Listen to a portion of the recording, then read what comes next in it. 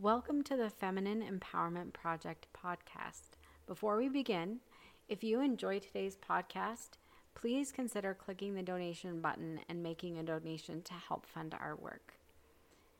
In today's episode, we're going to turn Christian patriarchy on its head just a little bit, and I hope this will help women in the church feel more empowered. There are egalitarian churches out there who fully embrace women preachers, ministers, deacons, etc. And I pray that as the truth begins to unfold, that eventually this will become the norm. Christians have stopped using the Bible to justify slavery, but they still weaponize the Bible against women, and it is high time that this stops as well. This topic is important because as we see in Romans, where we know Paul was the actual author of this book, or of this letter, we read about Unia and Phoebe, who were both female deacons in the church. This causes a lot of grief for Christian male chauvinists, but it's reality. So we're going to take a look at Romans 16 today, and we're going to start in verse 1, which is where we first see Phoebe. And Paul says, I recommend to you our sister Phoebe, who is a deacon or servant of the church, which is at Cenchreae. Some translations use the word servant here, while others use the word deacon. The important thing to know is that the original Greek word used by Paul is the word diakonos, which is the exact same word always used for male deacons. It actually means deacon. So the male translators of the Bible intentionally demoted women by using the word servant instead of the correct title deacon. So as we move on, Paul says, receive her in the Lord in a manner worthy of the saints, and that you help her in whatever matter she may have need of you. Some biblical scholars have said that Phoebe may have been a co-author of this letter, and that is something to be aware of.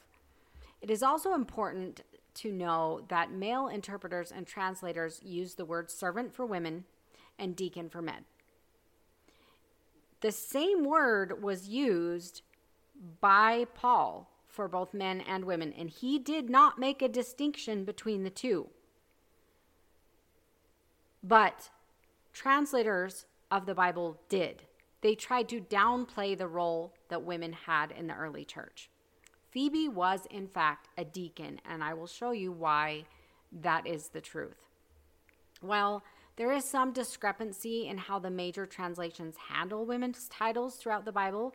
It's important to understand the original words. So in the NIV and the NRSV versions of the Bible, they call Phoebe a deacon. In the NASB, the ESV, and the King James Version, they use the word servant. But like I said, the original Greek word that was used is diakonos, which does have a range of meanings. It can mean servant, messenger, or deacon. The issue that I have is that you really need to understand this exact same word is used for both men and women in the Bible. And the major issue that we have is that when the word is used for a man, it's always translated as deacon. But when that exact same word is used for a woman, they use the word servant. Paul did not make this distinction. He did not say that a woman was lesser or use any other word or word around that to try to demote a woman. The fact that Paul says that she is a diakonos of the church at Cenchreae, he is being very clear that she is, in fact, a deacon of the church there. Phoebe was the letter carrier of Paul's letter to Rome. And Paul is admonishing the people to accept her, to listen to her, and to serve in whatever capacity she asks them to serve in. This strongly indicates that Phoebe was far more than a servant. She was, in fact, acting in a leadership role where the people were being asked to listen to her. Some scholars have said that not only did Phoebe deliver the letter in Rome, but that she actually read and lectured the congregation in Rome. Paul was very clear in his words that she was to be listened to and the congregation was to follow her counsel. So we're going to look at Phoebe through the eyes of Paul. Many Christians believe that Paul had a very chauvinistic view and taught that women were to be subservient and should not be allowed to have any leadership roles, and they certainly should not be allowed to teach men. And this is kind of what modern Christianity has created out of the Bible. They have taken things wildly out of context, wildly out of their first century context to create this very chauvinistic, male-dominated idea. Male-dominated Christianity has perpetuated this idea by failing to recognize or teach the actual context of Paul's teaching. So I'm going to give you an example. We're going to go through a little bit to kind of give you a little background of why this idea of women being subservient and silent in the church and all this stuff that Christians cling to as biblical. I'm going to show you why this is not actually the case. And then we're going to go back into looking at Phoebe again. Because a lot of Christianity tries to make excuses for why a woman would have a leadership role. They talk about Huldah and Deborah and Miriam and Phoebe and Unia, and there's all these women, and they're like, oh, well, that was just an exception. Well, that's not God's, ideal, or, he just made an exception and all this, and this is not true. So let's look at one of the misogynists' favorite scriptures. 1 Corinthians chapter 14, verses 34 and 35. And I'm going to read them to you. Don't cringe. I am going to, but no, actually you can cringe because I'm going to too. Then we're going to talk about it and then you won't cringe anymore. So, the women are to keep silent in the churches, for they are not permitted to speak, but are to subject themselves, just as the law also says. If they desire to learn anything, let them ask their own husbands at home, for it is improper for a woman to speak in church. Whew. All right. So pick yourself up off the floor and let's get into this. So in these verses, you could deduce that Paul believes women are literally second-class citizens and subject to the authority of men. Is that really what's going on here? No. Absolutely, unequivocally not. And if you don't understand the context of what he was telling the people in Corinth, you might think that. But when these scriptures are taken wildly out of their first century context, and in the context of what was actually happening in Corinth, where this letter was sent at the time, you could weaponize this scripture against women, which should not be being done, okay?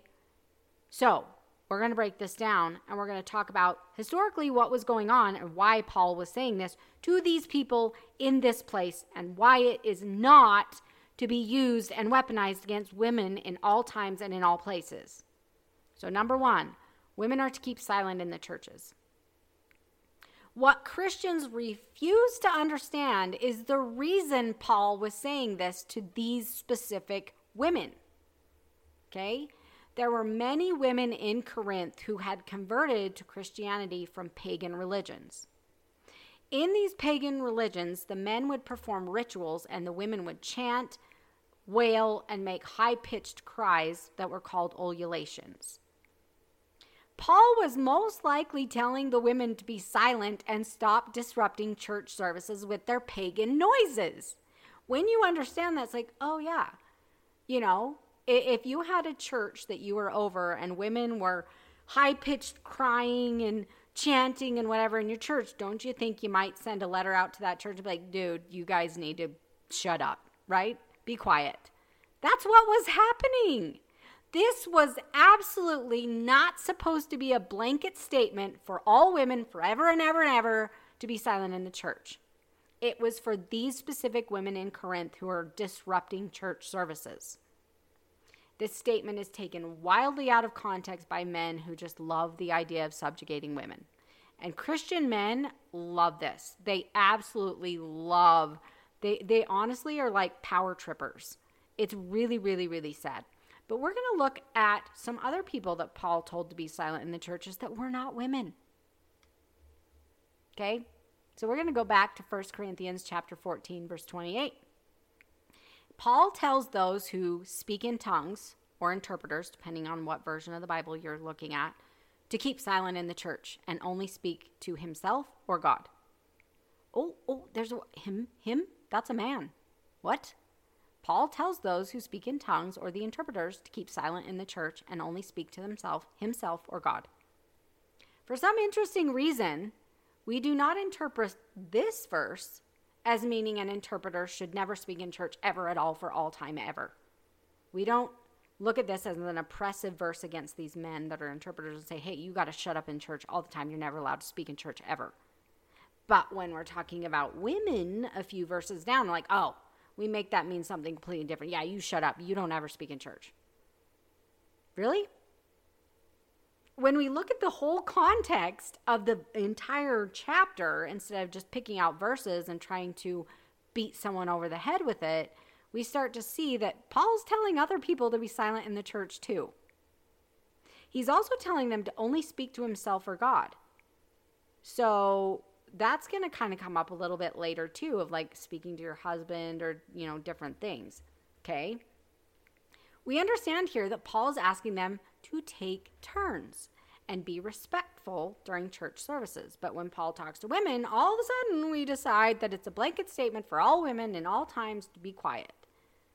It's just not true. If you take it in the whole context of the chapter, there are many keep silence to many different people that Paul talks to. And it's not just women. So, we really need to stop doing this with the Bible and trying to weaponize it against people. So let's move on.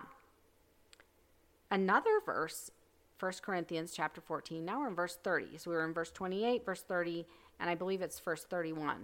So there's 3 different verses, 3 different keep silence that Paul does. And in this verse 30, but if a revelation is made to another who is seated, the first one must keep silent. Here's another keep silent from Paul. In this one, we see that he is instructing church members to take turns speaking in church. So if we take all of this in context, the actual intention of Paul here becomes crystal freaking clear. Everyone, men and women, are to be reverent in church. Do not make noise. Do not speak out of turn. Do not be chanting and wailing. All of that. This has nothing to do with telling women to never speak in church. There are 3 keep silence. Paul is trying to give order and reverence to the church. That is it. That is all he is trying to do. And this is a letter that was written to a specific people. And we do have to keep that in mind when we read these letters. Does it mean the letters are included in the Bible because we need to learn from them? But it doesn't mean that letter applies in every circumstance, everything in every circumstance. It just doesn't. Women in the churches today are not chanting and moaning and wailing and doing all of this. Okay, so if we take this out of context, all of a sudden we're starting to weaponize the Bible against people, and that is not what Paul was doing. So we're going to go on. Number 2, women are to subject themselves. Men love this. I know their egos are just going wild here, but men love to decide that this means women should subject themselves to men, even though that's not what it says. It does not say who women are to subject themselves to. It does not say. It says women are to subject themselves. Not to men, not to husbands, not to pastors, not to anybody. Up until this point in the chapter, Paul has been talking about ministry, not marriage. Okay? A lot of people try to pull this into marriage. That's not what Paul's talking about. He's been talking about the interpreters in the church. He's been talking about many different people in the church and during ministry and during church service. This statement is still in context with ministry and church services because marriage has not been brought up yet. And it does not state that a woman is to be subjected to a husband or anything or anyone. So we have no right to assume what she's supposed to be subject to because it doesn't say, okay? It does not say that. But if we take it in context of Paul's teaching for men and women in ministry, women would be asked to either submit to God, church, or themselves. Because remember, we talked about the interpreters were to subject themselves, right? I don't know if we've got to that yet. Anyway, So in 1 Corinthians 14:32, here we go. The spirits of the prophets were told to be in submission to the prophets. Okay, that was 32. And now we've moved on to 34 and 35. It's all in context with itself, right? The spirits of the prophets are told to be in submission to the prophets. What does that mean?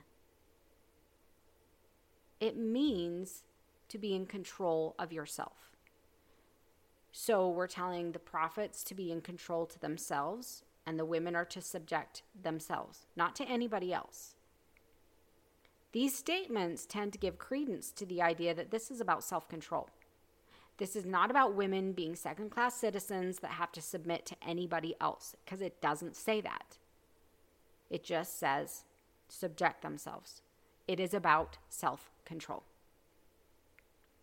Women were to subject themselves in an act of self-control, not to be subject to anybody else, because it doesn't say that. If Paul doesn't say who you're supposed to be subject to, you have no right to say it is men. Okay? So now when we look at this scripture, he's telling women to be silent in the church because they've been chanting and wailing and crying out in church. And he's like, you guys need to be quiet. Women are to subject themselves, which means be under self-control. Same as he was telling the prophets to subject themselves as well. Okay? It all falls in line if we take it all in context. But if we want to pick out little parts and make them mean something that we think it should mean, then all of a sudden we're weaponizing the Bible against people in a way that it was never meant to be. So then we're going to look at number 3. Women should ask their husbands. I know the men love this. Oh yeah, we're in charge. We are the spiritual authorities. Men love their power trips. Men struggle with pride and the desire to dominate and control women. And in their ravenously power-hungry eyes, they interpret everything in the Bible to mean that their wife has to submit to them, that they have all the power, only they can teach in the church. They get quite the power trip off of this. Men also love to think that they have all power to teach in the church and that women should not have any opportunity. They take everything out of its original context to support their own ego and their own power trip. Paul was actually doing something revolutionary with telling women to go home and ask their husbands if they have a question. Really. In first century Roman and Greek dominated culture, women were not allowed to be educated or to learn to read. And yet here Paul is actually telling the women to learn. If women want to learn something, they're told to ask their husbands at home. This accomplishes 2 things. It allows for reverence in the church while teaching is happening. So instead of having women asking a bunch of questions during church and disrupting prayers or church services or whatever's going on, if they go home to learn, it allows church service to proceed properly and reverently. Okay. Number 2, it emphasizes the importance of women learning the gospel. Because, as I said, in Roman and Greek dominated culture in first century Christianity, women were not allowed to be educated or to learn to read. And yet, Paul is emphasizing the importance of women learning the gospel. Men have made this mean that women are not allowed to participate in church or ask questions in church. That's not what he's saying. We really need to stop seeing the world through the lens of patriarchy and misogyny and thinking that everything is about women being less than and second-class citizens. Paul was encouraging women in their desire to learn and understand the gospel. He wanted them to learn so they could become full participants in the church. Women had no educational opportunities in Greek or Roman culture, and the Jews also excluded women from any form of study or formal religious training. Paul was going against the culture of the time and teaching that in Christianity, women should have the opportunity to learn.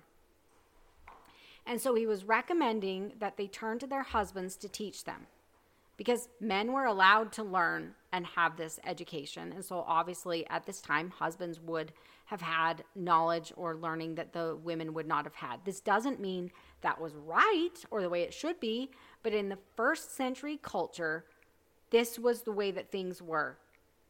And so he was asking the women, learn from your husband when you get home so that we're not disrupting church service. Paul was affirming women's right to learn. That was revolutionary at the time. This is not oppressive. This is not about husbands being above wives or anything like that. It was just actually elevating women within the culture that they lived in. So he wanted women to ask questions and focus on religious learning, but in an appropriate setting. And it's just not during a worship service while someone's praying, ministering, or prophesying. That's not the time to be raising your hand and asking questions. Just the same as in our church services today. It's probably not the time for new members of the church, whether a man or a woman, if they are new to Christianity or new to a church, is not the time during worship service while the pastor is teaching to be raising your hand and disrupting service all day, right? So this is not a scripture about male authority like power-hungry men like to think it is. He's actually elevating the status of women within the culture that they were in, okay? So we just broke down this one scripture. We're going to go through a lot more of them. So if you enjoyed learning the reality of this scripture and how Paul was not denigrating women or demoting them or, like men like to say that he was, if you want to learn more about that, we are definitely going to be talking about a lot of those really hard scriptures. We're going to put it in its first century context.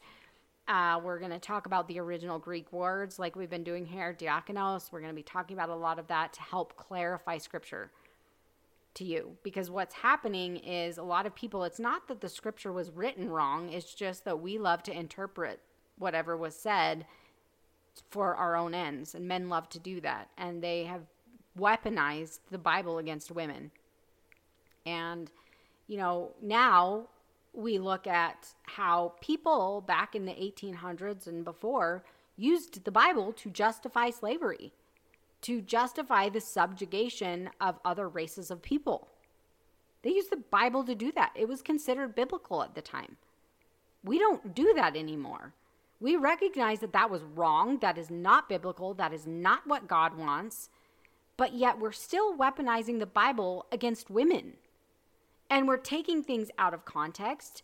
We have translators who are taking quite a bit of liberty, as I showed you. Diakonos, they're using it as a deacon for man, and they're using some other stretch, of interpretation for women to denigrate women, to demote them. But that's not what the original word said or did. And so we do have issues. When people say, I take the Bible literally, great. But you're not taking it literally in context, and you're not taking it literally as it was originally written. I'm sorry, but you're just not. I love how people will think they're doing God's work while they're using the Bible to beat other people over the head and tell them that they're second-class citizens. That is not, I'm sorry, that's not of God. I'm sorry, it's just not. So, what does all this have to do with Phoebe? As I present Phoebe, the deacon, I wanted to give a little biblical perspective that Phoebe was not some anomaly that goes against God's design to subjugate and treat women as nobodies in the church. Phoebe was actually the norm among many other women leaders of the early Christian church that our male clergy so conveniently fail to mention or teach us about. Or they tell us they were anomalies or it was an exception or whatever. I think it's also worth mentioning that Eunia was also a deacon in the early church, mentioned by Paul in Romans chapter 16. Women in church leadership and ministry positions was not at all an anomaly that men claim it is.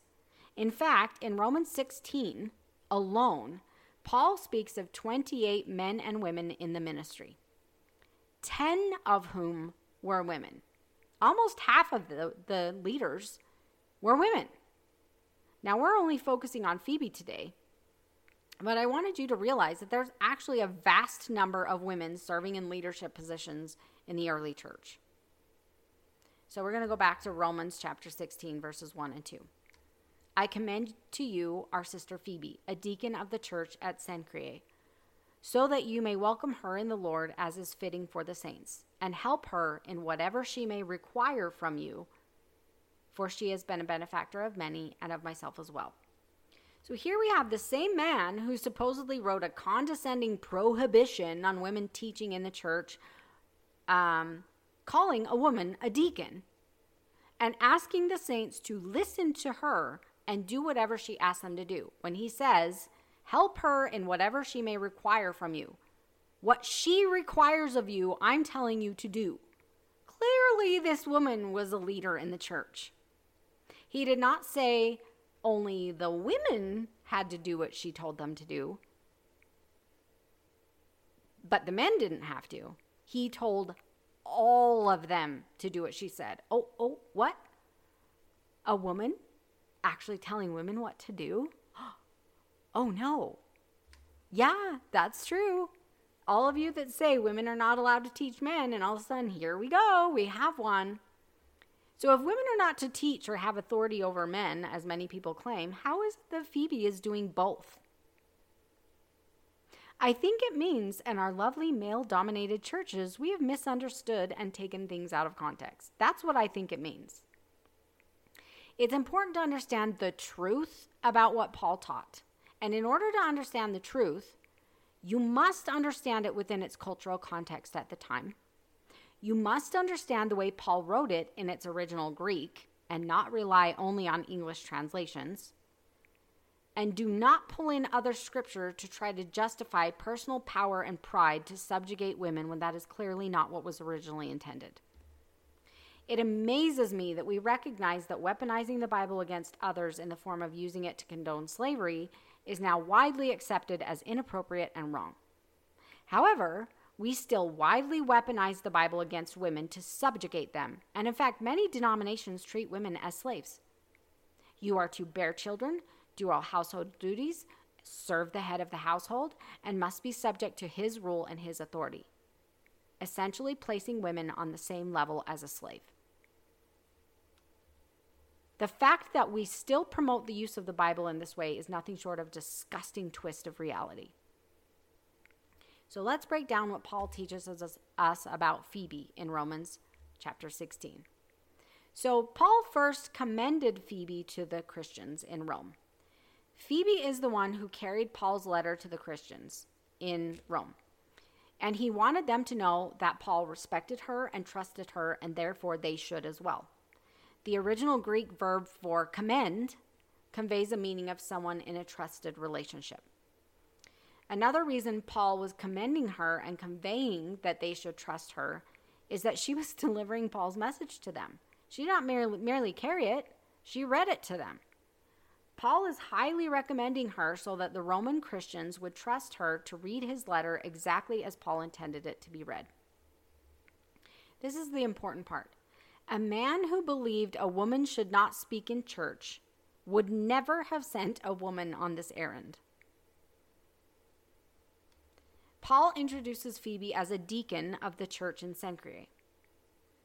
Phoebe was then introduced as a deacon, as stated before the word diakonos is used for both men and women in the original Greek. But in English, they separate the two into deacon for men and servant for women, which is quite literally a mistranslation. You can't pick and choose what it means. Oh, if it's a man, it's got to be a deacon. But if it's a woman, she can't be a leader. That's literally what they did. It's not what Paul said.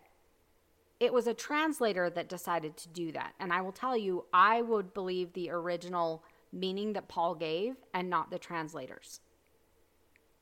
Paul never made any distinction between men and women deacons, and neither should we. She wasn't a servant. Paul not only calls her a deacon, he also tells them what church she serves in as a deacon, the church in Cenchreae. Many Christian churches today have deacons that serve in various capacities depending on the denomination. What is important here, though, is the meaning of this word in the first century Christian church. During Paul's time as an apostle of the church, diakonos, or a deacon, was a word used to denote someone who had been set apart as a leader in the ministry. And that's what she was. And Paul does not make any distinction or exception or anything other than just to call her a diakonos, which is the same thing he called the men. Then Paul instructs them to welcome her. Paul instructs them to help in any way that she asks them to. This is a key element that Phoebe was much more than a servant. Paul is telling the saints to do what she asks them to do, letting us know that she was in fact a leader of the church. Otherwise, why do they need to do what she tells them to? She is being a leader, and they are to listen to her as a leader. So Reverend B.T. Roberts wrote, quote, "There's not a single passage in which the word deacon is used to designate an officer of the church where there's any indication that this deacon was not a preacher," end quote. And this is the same for both men and women. In fact, in the book of Acts, Paul refers to himself as a diakonos in 5 of his letters. He uses the exact same word to refer to himself as he used to refer to Phoebe. Think about that. Same word. He made no modifications, no justification, no anything, just the same word. Christian leaders try to make a distinction that the word diakonos means deacon or minister if it's referring to men, but it means servant referring to women. But this is absolutely false. This is the same word. It has the same meaning no matter which gender it is referring to. Paul never made any distinction whatsoever between the men that he called diakonos and the women. And any preacher, translator, minister, or anyone else who tries to denigrate women to a lesser role is not teaching biblical truth, because it's not what Paul said. Reverend B.T. Roberts also said, quote, "The churches of that day had no servants in the ordinary sense of the word servant. The churches were poor. Their meetings were held in private houses. They had no church edifices," end quote. There was no such thing as a servant in the church in first century Christianity. That was not a thing. These were small meetings just in people's houses. The deacon or preacher taught or administered in their roles, but there was no need for a servant. It was not a thing. So when we understand the context of what was really going on at that time, the history of what was going on in the church, then it further validates there was not servants. That was a translator's choice based on their own male chauvinism. When Paul introduces Phoebe to the Roman Christians in his letter, he was telling them that she held an official, titled position in her church, and she had the authority to preach and teach them. They were admonished to listen to her and do what she asked of them. She was Paul's official representative to the Roman Christians, and she was authorized to read his letter, interpret any point of theology in that letter to them. Clearly, Paul did not see women as, quote, easily deceived or not fit to be trusted leaders in the church. Paul tells them to welcome Phoebe, as is fitting for the saints. This Greek verb used here means to receive and to accept fully. Paul was commanding the Roman Christians to fully accept her as a church leader and accept her ministry. The prevailing culture at the time considered women to be inferior, but Paul was perfectly clear here that Christians were different than the world, and women were to be respected and held the same position in the church as men. Phoebe and other women church leaders were not an exception to the rule. Phoebe was a respected leader in her local church, and she was so highly respected as a leader that Paul entrusted her to deliver an important letter to the Roman Christians. Paul had not visited Rome himself yet, but he trusted her to read his letter and explain the theological issues to both the men and the women in the Roman church. She may, according to some biblical scholars, have also collected money to help fund the mission efforts of the early church. She was a teacher, preacher, and a highly respected church leader in her own right. She was not an anomaly or an exception. Women are leaders in their own right. It is only male pride and evil desires to dominate and control that cause them to place themselves above women and believe that they are so superior to women that women should have no right to teach them. Many Christians believe that God only ordains male authority, and that is God's order. If that is true, God does not make exceptions to his order. Jesus was all about breaking cultural taboos, but breaking God's moral order is a sin. If Paul had engaged in making exceptions to God's natural order, he would have been sinning against God. If that is God's natural order, to break God's natural order is sin. The problem is that Christian men twist the meanings of Scripture, take it out of its first century context, and try to weaponize the Bible against women. Paul could not have written what Christian men claim he did in 1 Timothy, 1 Corinthians, and Ephesians, while also having Eunia and Phoebe among so many other women as deacons and leaders in the church. It doesn't fit. So basically, instead of saying, oh, well, they were exceptions to the rule, how about we just realize that we have taken the Bible out of context and weaponized it against women inappropriately? And we're going to go over a lot of these scriptures and put them in context and explain what Paul was actually saying. And when we do, it all makes sense. All of a sudden, the women aren't exceptions. It's just the norm. Instead of saying Paul got it wrong a few times, or Paul made a few exceptions, maybe let's just admit that we're the ones that got it wrong. Maybe we're the ones that twisted the interpretation of Scripture in order to weaponize it against women. I would have to submit to you that that's what has happened. That Scripture has been weaponized against women. And when we go over it and we look at its original language and we look at the original context, we will see that that is not at all what was meant. In fact, the story in Genesis is absolutely beautiful. And I'm just going to give you a little teaser when we go over Genesis. And also, if you want to learn more about Genesis, you can listen to the first podcast on Eve.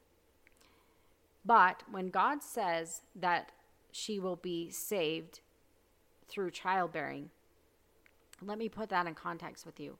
It does not mean that women are evil and bad and the only way that they can be saved is by having a baby. That's not what it meant. Do you know what it meant? How would Eve be saved from the fall? What was going to save her? Do we? Basically, you're saying, oh, we don't need a savior. We just need to have babies and we're saved. Yep, that's probably not what he was saying. Maybe God was saying, you will be saved through childbearing because eventually the Savior of the world would be born of a woman. Do you see how sometimes we can take Scripture out of context? Eve would be saved through childbearing because eventually the Savior of the world, Jesus Christ, would be born through her posterity. And he would not only save her, but would save all of us. And that is a beautiful thing. That is a beautiful thing. That Eve was given the promise that she would be saved through childbearing, through her posterity, through the Savior of the world being born. When we put Scripture into its actual context and what the actual meaning was, it becomes beautiful. It becomes elevating to women. It never denigrates women. It never puts women below men. When we look at the original Hebrew words of the Old Testament, we see the poetic beauty of the words instead of the subjugation of women, which it doesn't ever say. And when we come into the New Testament and we put it back in its original languages, Greek, sometimes Aramaic, we put it back into its original language and we take it in context of the way their culture and the way they would have understood things instead of from our, thousands of years later culture. When we put it back in its poetic languages and in its original culture, all of a sudden it becomes beautiful. And it becomes about the mutuality of men and women, the connection of the two, the equality of them, that we need both. Women are given spiritual gifts just as men are, and they are to be used to the world at large. From all of us, men can benefit from women just as women can benefit from men. It is not a one-way street. And Christianity is not about a one-way street. It is not about male domination and male control. And we need to stop making it that. And that is what the purpose here is to put women back in their rightful place. And it absolutely blows my mind that in our culture today that we have not done that for women. We continue to subjugate women and to oppress them and to tell them that they must be under male authority. They must ask permission from men all the time. They don't. They don't need that. Women are beautiful, amazing, intelligent creations of God. And I would be willing to tell you that by denigrating women in the way that you do and subjugating them, that you are actually putting down a creation of God instead of elevating her to the proper place that she deserves. She is a daughter of God in the kingdom of God, righteous, amazing, intelligent, beautiful, with spiritual gifts that all can benefit from. And we need to stop this subjugation of women. It was never intended by God. It is not biblical. If we understand the real Bible in its context, it is not biblical, and we need to stop doing it. And I hope that this has given you a little bit of context and understanding of the scriptures. And trust me, we are going to break down all the scriptures that all the women don't like. And I promise you that by the time that we are done, over years of time, as I break these down for you, that you are going to find beauty in the scriptures. You are going to find absolute beauty in the story of Genesis. If you struggle with that, if you struggle with Eve being seen as evil and bad and easily deceived, go listen to the first episode on Eve. You will absolutely love it. But we are going to break it all down, all of these scriptures, all of these hard things. And by the time we're done, you're going to realize that God loves women as much as he does men. That women are equal in every way, that they have spiritual gifts and things to offer to everyone. And men need to sit their butts down and put their egos away and listen to women, because women have amazing things to contribute. And women should be a part of every level of leadership in a church. They absolutely should. And when we do subjugate women, we end up having problems. We always do. I'm not going to go into that today, but we are definitely going to talk about what happens in patriarchal cultures with sexual abuse, rape, all kinds of things. I hope you enjoyed this podcast. I really enjoyed doing it. If you did, please go ahead and donate to our fund to continue this work, and I will see you next time.